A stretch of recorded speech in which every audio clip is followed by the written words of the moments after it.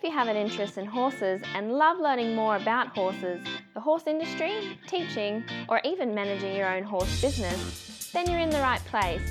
We would love you to join us on our mission, which is to improve the lives of horses around the world through the education of riders, handlers, and trainers. So get comfortable, listen in, and enjoy. Now today we've got Kerry Thomas. Kerry, I've done a lot of research about him. He's coming from a unique point of view, and he does do a bit of work with race horses, performance horses.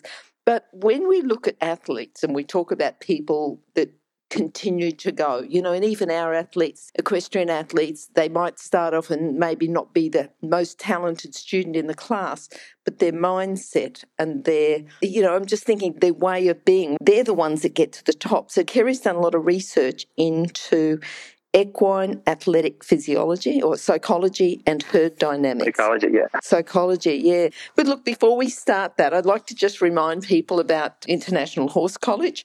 So the podcast is brought to you by International Horse College, and the mission of International Horse College is to improve the welfare of horses around the world through the safe education of riders, handlers and trainers. Now, have a look at the wide variety of courses at internationalhorsecollege.com, registered training organisation 31352. So how are you today, Kerry? I'm doing good. We are in our middle of winter time here in the east coast of the United States. Yep. And enjoying a very cold January evening. Yes, okay. And we're in a warm January day. So I suppose it's the wonders of the world, isn't it, as it spins around?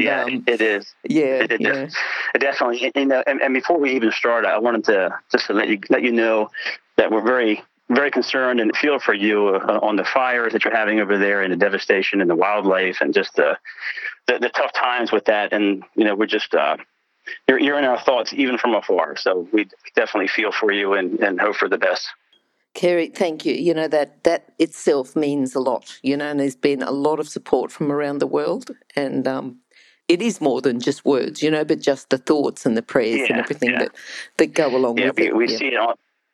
We see it on the news here, and of course we read about it, with today's technology, and it makes you feel close. And, I have some friends in Australia and in that part of the world, and you kind of hear some of the stories, and your heart pours out. We have, we're in the horse industry, but we're all, we're sharing the planet. We're still human beings, and we gotta, I think human compassion can go a long way. Yes. And thank you, Kerry. Yeah. Look, there's one of the things that I do normally ask people when they come on, and that is their favourite quote. So this favourite quote could be something that you normally say to people, you hear yourself saying again and again, or it could be just something that's inspired you or influenced you with horses. Have you got something that you'd like to talk about there? Yeah, there's a lot of things along the way, of course, when you're growing up and you hear different things. But I was very fortunate to have wonderful parents, and I'm the youngest of three boys in the family. Mm-hmm. And my father passed away in 2001. But when we were growing up, he instilled in us mental fortitude and just personal accountability. And he would always say at different times when you're a kid or you're playing a sport and you're ready to throw your hands up and quit, and my dad would say, well, everybody can quit, boy, but not everybody moves on. And it's up to you to make that choice. That's something that as a child or a teenager, you just kind of like, it's just adult talk. I don't want to hear about it. But then when you reflect back on it, and especially when you're an entrepreneur in any business, but you face a lot of tough times, and it's easy to throw up your hands and walk away, but I can hear my dad saying that to this day, and it's very profound just in the horse business or just in life in general. So for me, that's one of the core things that kind of sticks with me. Mm-hmm, mm-hmm. Yep. Now, your family background is with horses. I think your grandfather had horses, or what's the story there? My grandfather was he liked to bet the horses. Oh, and he liked to watch is that what it is? Okay. The fox hunts and the steeplechases and things like that. And I grew up in a rural part of Pennsylvania, and I'm not too far from the city of Philadelphia by reference point. And around here, growing up, we have the Amish that have used teams of horses for the field, and they're our neighbors. Mm-hmm. We have lots of jumpers and hunters and things like that in the area. So we didn't have horses in my family growing up. we had raccoons and different kinds of wildlife. Yep. We were Yep. kind of like the menagerie, like the country folk. But I was always around horses, and my passion for animals was always there. And then as I got older, my passion for horses just kind of took off. Mm-hmm. I like that your grandfather liked the gambling. I think my grandfather did too, but he was horses as well, so he sort of had horses, but also liked the gambling. Yeah, yeah. But the career. He would put me in his truck and say, "Now, boy, don't you tell your pop. Don't you tell anybody." Oh, that's funny. Yeah, it was really funny. Yeah. Now, tell me about, like your research. What started that? Tell us a little bit about the research and what you've done with your herd dynamics, what we should be looking at there, and how it started. Well, I can tell you that if you would have told me when I'm 50 years old, and if you would have told me when I was 17 that I was going to have a career in horses, I would have told you were crazy. Mm-hmm. But, I had my passion was really for field research, and I was very fascinated with the predator-prey interactions in nature. And I had this crazy dream when I got out of high school that I wanted to be a wildlife researcher, in the back of my mind. And I was very interested in studying those dynamics in that relationship. And through the course of several years and opportunities, I got a chance to study wildlife in nature, and my first passion was cats. I wanted to study big mountain lions we have here out in the American West, the big mountain lion cats, the perfect predator, if you will.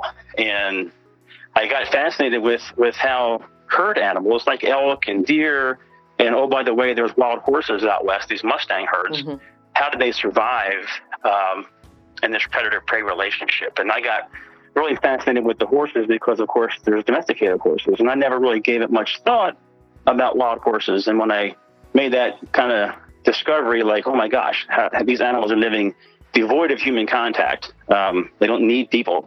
Yep. And how do they do it? And that's kind of how it got started. The fascination for it wasn't the physical horse that fascinated me. Of course, obviously, horses are beautiful animals, but it was the behavioral genetics, the herd dynamics, the communication, the hierarchy of the herd structure, and how they communicated, and how that chain of command worked, and the intricacies of the dependency and the codependency relationships within the herd that allowed the herd to sustain. So that's kind of how,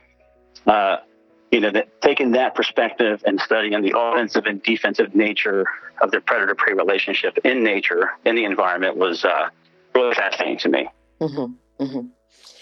Now, I know that, racing, I suppose, is black and white. It's fitness, it's the fastest horse. But in other sports, it relies a lot more on the individual trainer to the point that, the horse is, I suppose, racing. And I don't want to put racing down because it is what it is. It's you stay between these two rails and it's the first past the post, whereas, it's a bit more subjective, say, with a dressage horse or with a show jumping horse, it's or an eventer, say.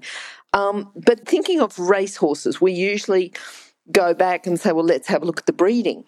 Okay, so the breeding of the race horses, is there like a special line of those mental and emotional capabilities through the breeding, or is it the individual horses? What are we looking at?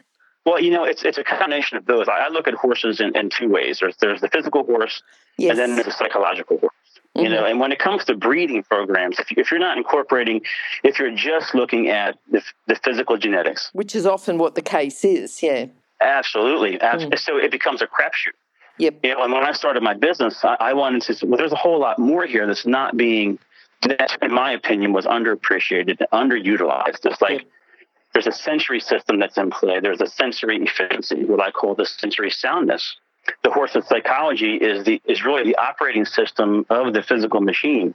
So you can have a lot of physical talent, but if you don't have the mental fortitude or the mental capacity to optimize that, it is really just talent underutilized and never really truly realized. And I'm like, well, there's a whole other aspect here. The physical part of the horse is what we can see, all those kind of things, and we can check the DNA, but there's a behavioral genetic sequence that also takes place. And there are slants, and there are, just like there are physical characteristics that are handed down, there are also mental and behavioral traits and characteristics that are handed down. And I've written a lot extensively about this type of thing in my research papers. And if you don't apply psychology and the herd dynamic aspect of the horse, you're leaving, in my opinion, half the horse to chance. Yep. Which is the reason why, as in a race, there's a lot of herd dynamics at play. Because horses are running, they're competing, but they're also communicating.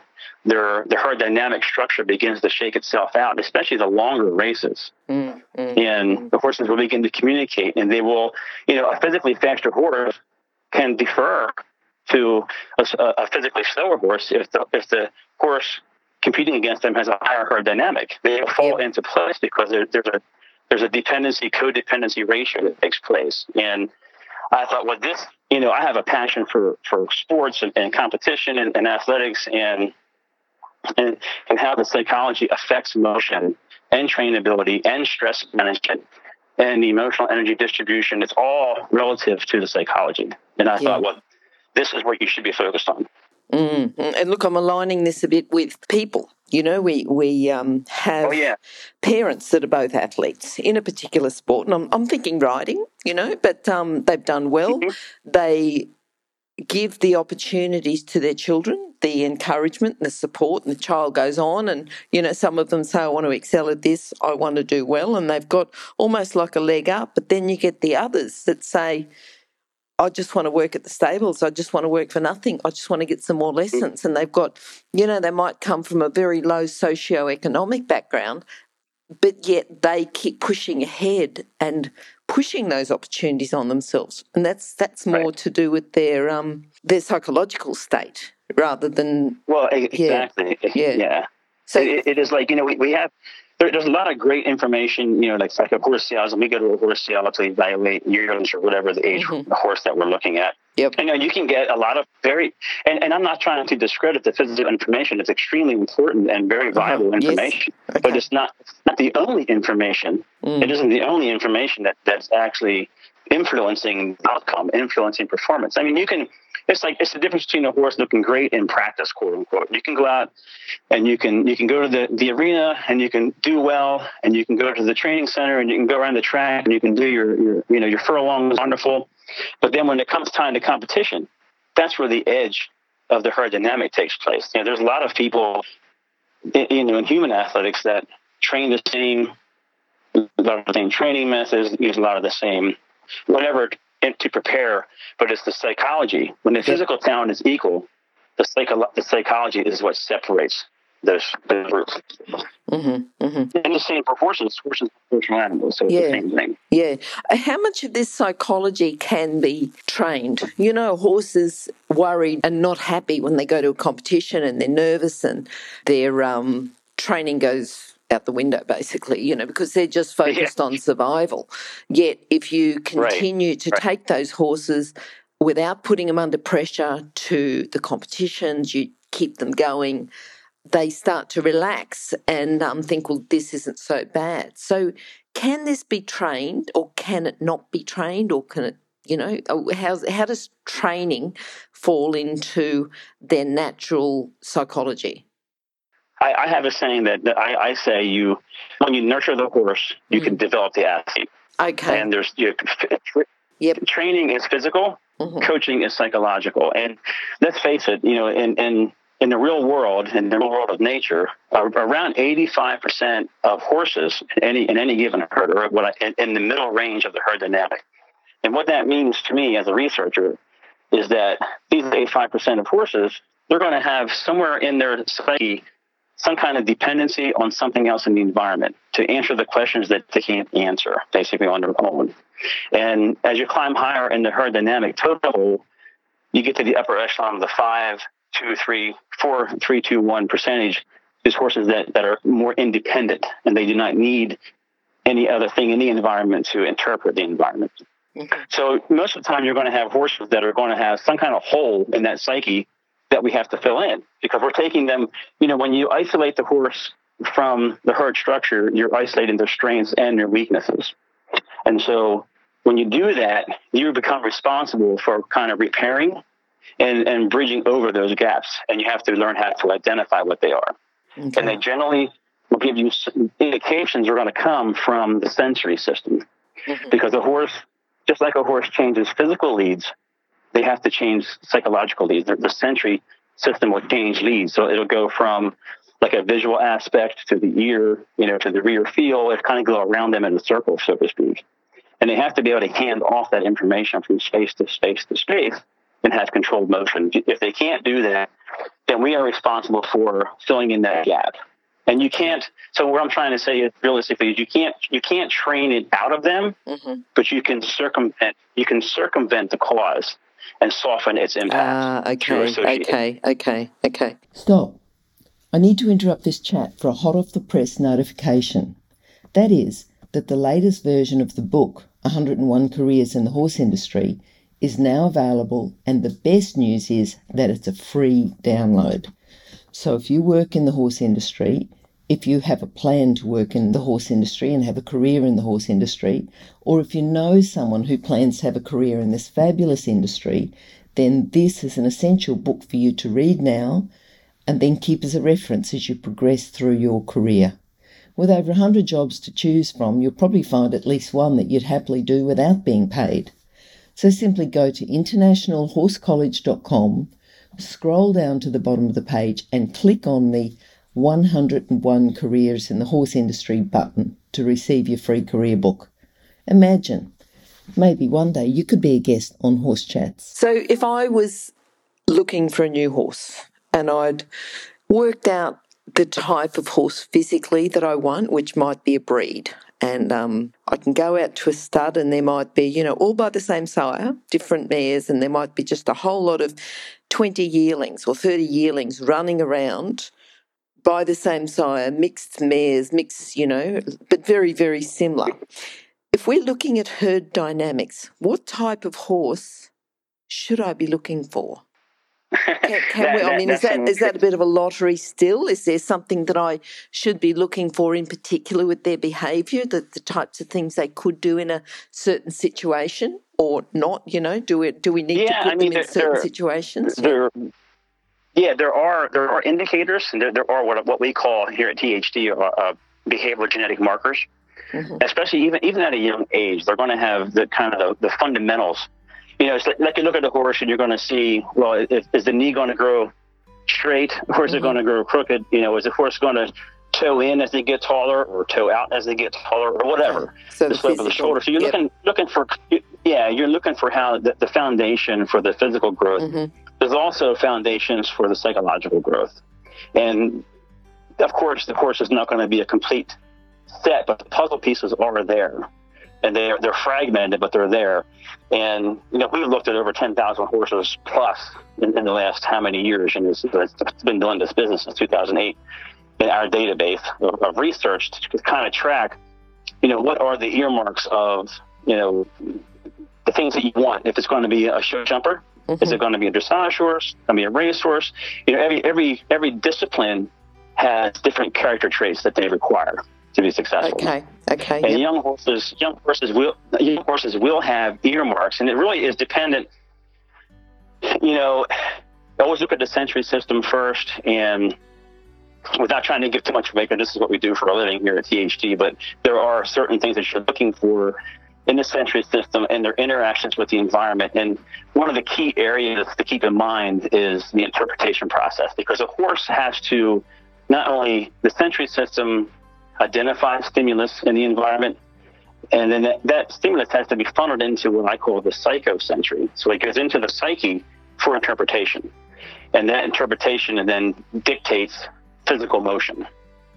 And that process can, every horse spins mentally at a different rate, and so some horses take a little bit longer to mentally cycle information, and if their body is moving faster than their psyche, they're not going to have very good body control. And that's a very key thing, and that's something that's not going to change. That the psychological spin will not change as the horse grows. That's kind of the base. That's your core. Yep. Right. Yep. There's a couple of things that particularly you've said different character traits for different disciplines, which I suppose explains a little bit different. Sometimes you see an advertisement from a show jumping yard that, this horse will be a good dressage horse. That just means it's a failed show jumper, or from a dressage yard, this horse will be a good show jumper. It's a failed dressage horse. Right. But the different character traits for different disciplines, I suppose sometimes, you get horses that have done exceedingly well as equestrian competition horses that are failed race horses. So as a racehorse, they didn't have the right character traits, but then they come into a different sport and have the character traits that apply to that particular discipline. Is that right? Am I following you right there? Mm-hmm. Yeah. And, and people talk about how to apply the services that we offer because, on our website, you're going to see mostly thoroughbreds and flat racing, but that's only because that's the industry that calls us the most. Yes. But the herd dynamic evaluations and the work we do with the horses and identifying these is about the horse. Mm-hmm. We're about the horse first. The discipline is second. And it doesn't matter. Like I have had the pleasure of working with, wonderful dressage horses and show jumping horses and, you name it, the race horses notwithstanding, the evaluation process and the traits that we look for.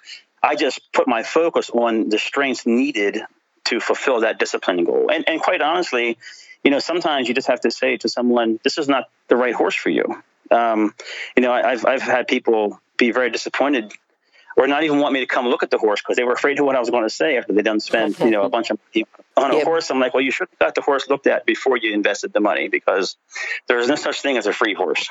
Yes, that's right. Yeah. Challenges. I'm sure people come along it, and with anything, they used to say the world was flat, and when, they started talking about the world being round, a lot of people didn't agree. And give people challenges with your work and with your research. What sort of challenges have people said, no, that's no good, I don't agree? Yeah, tell us a little bit about that, but also how you've overcome it. Well, it's interesting because whenever you're a new pebble, I always word it this way, whenever you're a new pebble in an old seasoned pond, there's always people look at you with a kind of a sideways glance. Yes. And they have a certain way of doing things, and I understand that. And all I was trying to say, especially in the beginning, was what you're looking at is important, but this is also important. And these two things really work together. Mm-hmm. And I always found it interesting in the beginning when people talk about, they would talk about the horse so fondly about, it goes to the bucket, and I come out, it gets in my pocket, it's got great personality. And I said, yes. So if you think that they don't turn that personality off when they're competing, this is the same quote unquote person. Uh-huh. These character traits that are influencing the horse's daily life and your interactions with that horse are also influencing that horse in competition and how they're trained. Mm-hmm. And so to focus on that is important. And it's the difficult part really is taking it from theory and what you're studying, finding ways to apply it. And then, of course, you have to, if you pick out a yearling, how many years you have to wait till that horse goes into competition and, God forbid, he gets injured along the way. And, so you have, the horse may never even get to the training center, that you've picked out. But these things have proven themselves out. We've got some world champions under our belts in the last couple of years alone. And just brought a lot of unique, avenues of success for our clientele in different disciplines. Okay. And challenges are also personal as well as professional. That's the professional stuff you can kind of work through, and it just takes time to prove that this is really viable information. And now we have had a chance to see those successes come to fruition. But at the same time, it's also personal because you're making a tremendous amount of sacrifice and risk. And we all do this in our different parts of our lives, but it's just having the fortitude to keep in the faith and the courage to keep pushing forward, even when your dreams seem the furthest from you. And sometimes, circling back to what my dad always said, well, anybody can quit, but not everybody can keep going. Yeah. I'm thinking because I know that if we take off that hat and put in another hat, because you're into human horse emotional wellness therapy. And I'm just, I'm reading about that once during a horse therapy session, that you're involved with, a little girl in a wheelchair with emotional and physical challenges, and yourself were working with a sweet old gelding. When the two of them connected, you could see that they understood one another's emotions, and the little girl, for the first time in what her parents said was forever, smiled, laughed, and cried from joy. So just that one moment of the horse transformed her outlook on life. So I know you get blurry eyes. I almost get blurry eyes, and I'm sure a lot of our other listeners, that's a wonderful connection. Tell us a little bit about that. Well, for me, the horses are so much more than a winner's circle or a ribbon. Yes. or a picture. Horses give us an opportunity as humans to find the best in ourselves, because they reflect human emotions so well, and they reflect and absorb, and they're really our emotional communication partners in so many ways. And my greatest joy and getting a Breeders' Cup champion, seeing a horse that you picked out as a yearling go on to be a champion and go to a stud farm and all those wonderful things and its accolades, they're all nice. But when you see a child and their family, and you see those benefits that you've had a chance to be a part of, you're helping put this together, finding the right horse and matching it with the right child, or any person, for that matter, of any age. To me, that flicker of hope is the greatest gift you can give another person. And horses afford us the opportunity to do that in so many ways. And I just wrote a whole piece, a whole new paper on this topic called Destination Hope. And it's a major essay. And actually, I'm working on some creative content to do a TV show about this very thing. In the future, it was one of my projects that I want to see come to fruition. But it's just, to me, the horse is our greatest asset. The discipline the horse is in is it's all fun and it's exciting in some ways, but the horse is their greatest asset, and that relationship is the most beautiful thing that we can have. I totally agree. I was going to ask you what you're looking forward to now, what you've got going on in the future. So you've got the TV show that you're working towards. Anything else that we should know about? I mean, you've got to come back and talk to us about that. That'd be really interesting. Yeah. Well, so the TV show, of course, is something I just started the work on and making a few inroads to that, because I want to shed a spotlight on the wellness part of it, and especially with nonprofit programs that are retraining horses and doing wonderful things that I want to be able to tell their stories. And I think that's very important. So I'm working towards that. Obviously, we keep pushing forward on our research for our services. Yep. And keeping innovation, because I think, especially here in the States, and I don't know, I'm sure it's worldwide, but there's a big push, especially in racing, to change the rules and the whip laws and the medication laws. And, a lot of people tend to think, well, we're losing our competitive edge. I'm thinking, no, you're not losing your competitive edge. Your greatest competitive edge is the natural herd dynamic of the horse. So to me, that looking forward, I think it puts an exclamation point on the work that we're doing and that we've been doing all this time. That, look, this is where you need to go, because this is the natural herd dynamic that we're evaluating, and we're teaching you how to employ that, for your goals. So you can still make money. Obviously, it's a business, and that's one thing I'm excited about. As far as I'm glad to see reform being done and more of a light placed upon the horse itself. Yes, and not anti-sport. It's not about that.